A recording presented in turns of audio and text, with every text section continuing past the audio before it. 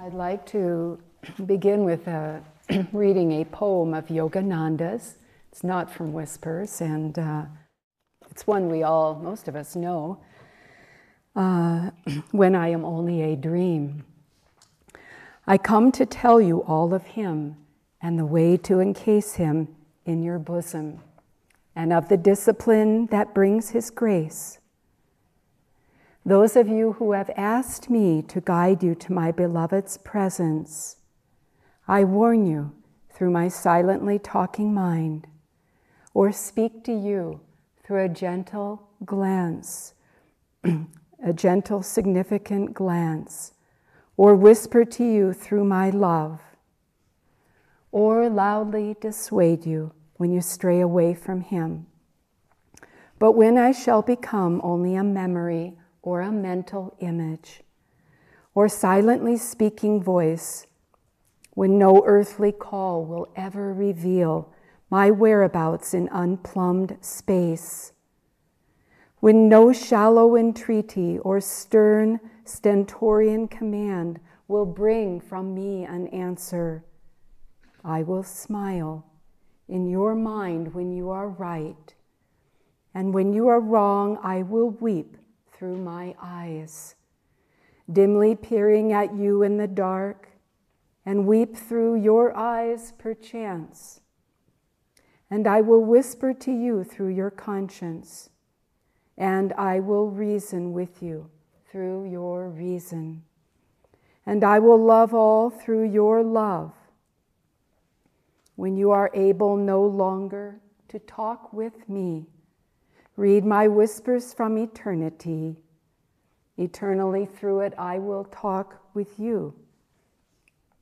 Unknown I will walk by your side and guard you with invisible arms.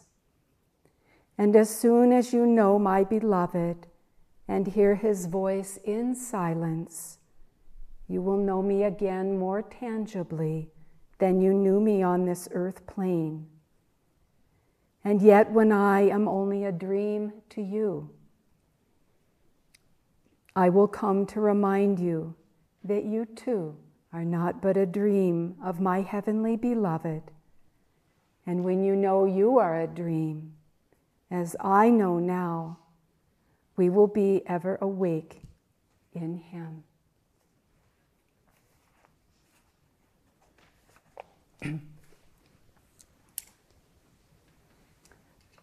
So this topic this morning, the avatar, the incarnation, indeed it is a great mystery. I think no matter what our level of spiritual evolution or enlightenment, because we're looking at it from this world, we're looking at something that is divine, that is infinite, that is without boundary. And it's a stretch, isn't it, to know a little bit of that consciousness. But this great avatar, what brings these avatars? We have this lineage, 5 avatars, but there are many avatars throughout time. And what brings them back to, as Swami Kriyananda would describe it, this mud ball of a planet? Why do they come back? Why would you come back? And it's this great, great love that is spoken of in this poem, this eternal commitment to be ever with us until we are free. I was reading recently in a letter from Yogananda to Rajarsi Janakananda, a direct disciple. And this was just a few years after he met Rajarsi, so maybe 1938, 39, somewhere in there. And Yogananda said to Rajarsi, perhaps we will come back again next time together, and in our boat we will gather up many shipwrecked souls. It was so touching and sweet. And that is their consciousness, so much love, so much love. It's difficult to fully integrate. It's difficult to fully understand their mission, again, because we're seeing it through matter in some relative sense. Many years ago, it was 1979, Nanta and I were married in that year in January. And just a few days after, Swamiji had, prior to that wedding, said, "Oh, Ananta, will you come with me out on tour?" And a number of people from the community, many people, went and gave lectures around California, preparing the way for Swamiji, Swami Kriyananda, who would come after and give lectures. And the theme that year, I think, was superconscious living. Swamiji asked me if he could stay, and along with everybody else, so 12, 15, 17 people at times, at my mother's home in Pacific Palisades in Southern California. And she said yes, and it was a big undertaking. I mean, she was older than Swamiji at that time, and but she was glad to have him there. They slept in the living room in the backyard. Swamiji had a bedroom, one of the bedrooms I lived in growing up. But one morning, as they were getting ready for the day, my mom was making breakfast. A few people were helping in the kitchen, and it was about mid-morning, and the doorbell rang, the front door, the formal door. And Swamiji went there to answer it. And he was dressed in his pajamas and in a robe with his hair, falling to his shoulders. And at the door was a neighbor who kept an eye on our family as we were growing up. Single mom, 5 kids. And he just always would check in. How's everybody doing? And lo and behold, there he is. Swamiji answers the door. And I can't tell you, he was a little surprised. This wasn't something he expected. And I don't know what he read into it or didn't read into it, but he certainly didn't see this person as my spiritual teacher answering the door. And I couldn't help but think of that, because the world sees the world through the eyes of material consciousness. It sees what it wants to see, it sees what it expects. It certainly doesn't expect a great, renowned spiritual teacher, what to speak of in Yogananda's case, a God-realized master, to be there in a human body. The human body, it is its nature. We think humanly, we think materially, we don't look at one another. Swamiji has trained us to try to look at each other as a divine being, but by and large the world does not do this.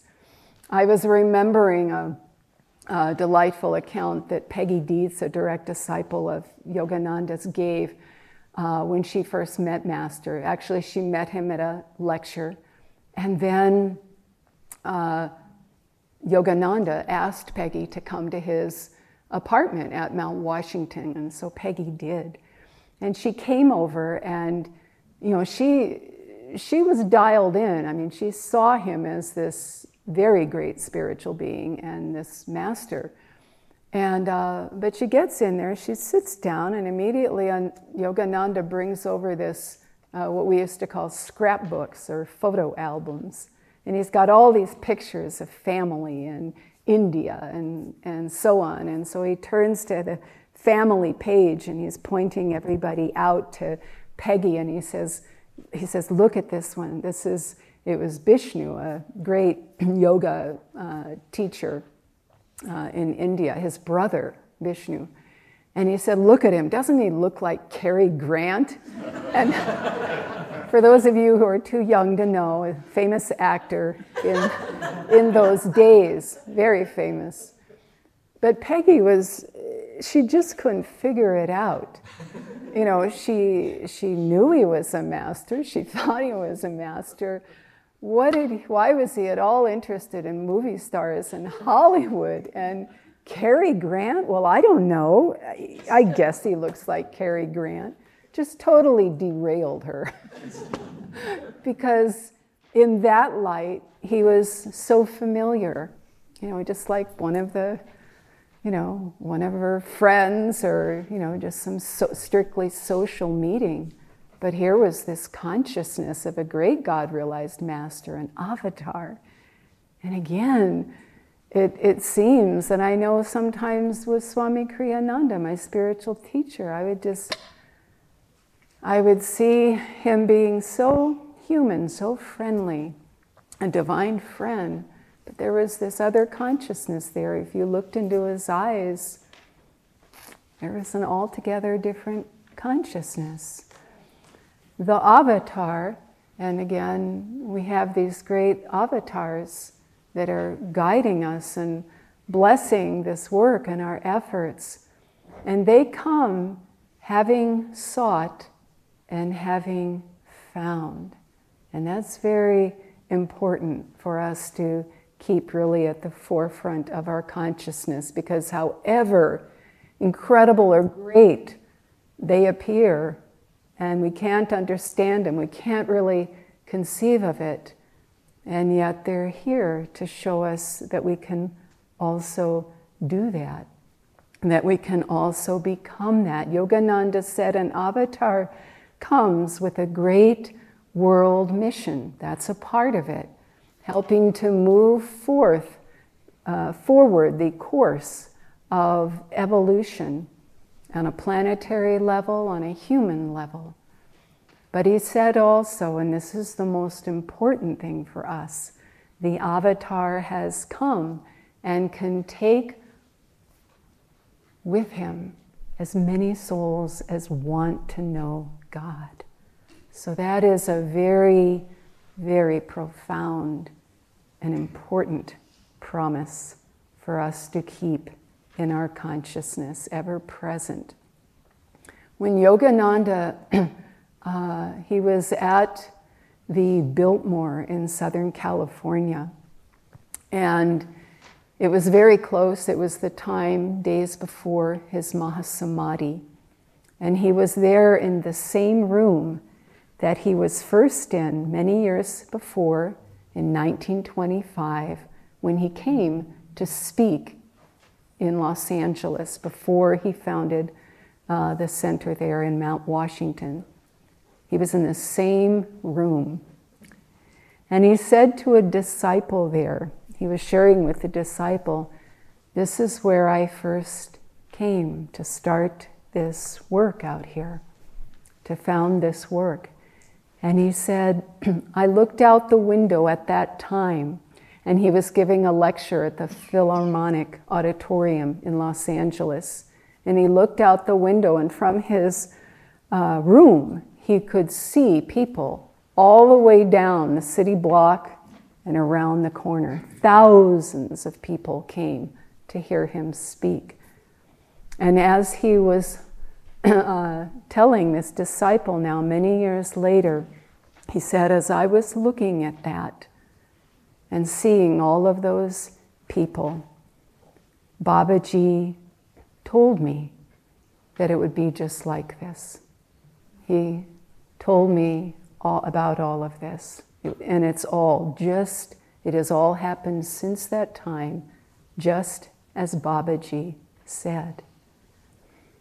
And I was considering that because the avatar comes in with a God-realized consciousness, a world mission, in a broad way and specific to each and every disciple.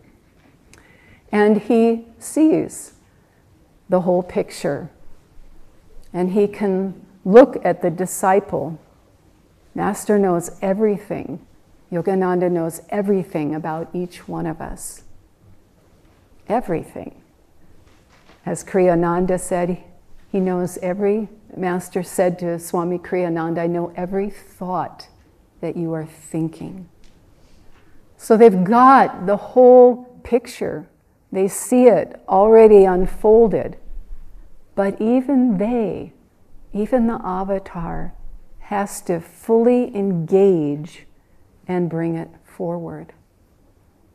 And that's what each one of us has to do. To his disciples, Swami Sri Yukteswar, he said, Satsanga's boat is coming. Who will go? If no one else will go, I will go. And Yukteswar was that stern master. And were you in or were you out? And with the avatar, with Yogananda, with your guru, are you in or are you out? And what are you in for? Are you in for all of it? Are you in for God? Because it takes fully engaging in what the guru, in this case what the avatar, has given us. We need to fully embrace that. As it said in the reading, if you want to grow in virtue, one needs to be inspired from within. That needs to come from inside of us. One thing to have all of these great gurus, these great avatars, but they can't and they won't do it for us. We have free will. And so it's really up to us. We have to find that inspiration within ourselves and want to take it forward and take it forward. When Swamiji was out on that tour, and the theme was superconscious living, there was a lot of material that was written to support those lectures and classes and a continuation of learning for those who came and were interested and are interested. And one of the things that he wrote at that time was a vow for superconscious living. And I wanted to share this vow and read it with you. It's familiar to a great many of us. I think of it as one of the most important vows we ever take as students and disciples, because no matter what vow we're taking, if it's renunciation, if it's the Sevaka order, if, whatever it is, if it's discipleship vow, this is fundamental to our ability to succeed, to honor those other vows. And you'll see why. You'll be reminded of why when I read it here. It says,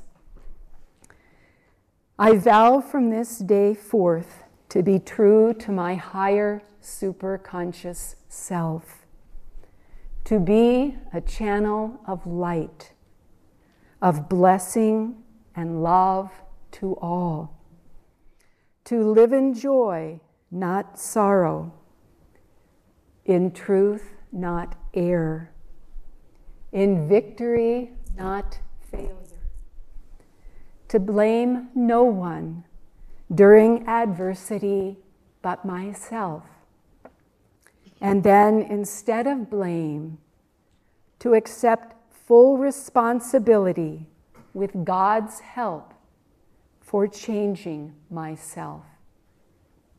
Again, this was written by Swami Kriyananda.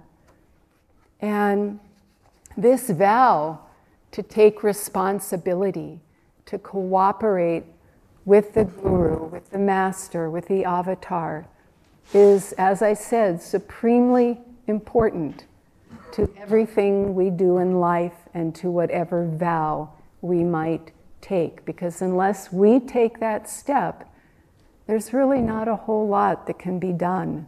We're just going to be moved around back and forth, up and down. But the Avatar has come to gather us in his boat, and we need to step into that boat. We need to want to step into that boat. Yes, it's all a dream. It's all a dream. You know, the avatars say that, the great ones say that, who have sought and found. It's all a dream. Its only purpose is to merge with God. And yet, dream that it is, we can't just sit back idle and watch the movie and let it unfold, because it won't realize it's ending. It won't realize it's ending until we step in that boat and fully engage. When in this reading it says, when virtue declines and vice predominates, I incarnate to destroy evil and reestablish virtue. That is not just outside of ourself. Yes, that's what's going on in the world little by little, and these avatars help to facilitate that, help us to remind us what it's all about. But that's also happening within each one of us. We have that seed of divine origin that is referred to inside each one of us. We have that consciousness of avatar within each one of us. And it's ours to draw on that and employ that. In the Bible it says, Jesus says, "He that overcometh, I will have sit alongside me on my throne in heaven, just as I, when I overcameth, the Heavenly Father had me sit at his side." And so you see, they are distinct from us in the sense of God realized at this point, and we're not yet there, but they're saying it's exactly the same for each one of us, that process and that destiny. Christ said, "Be ye therefore perfect, even as your Father in heaven is perfect." Be that because you are that and you can realize that. So again, as we engage in this dream that life is, we engage in that process of becoming free, as did our Guru, as did these great avatars of the world. We are like them and can be like them in consciousness. It's our destiny.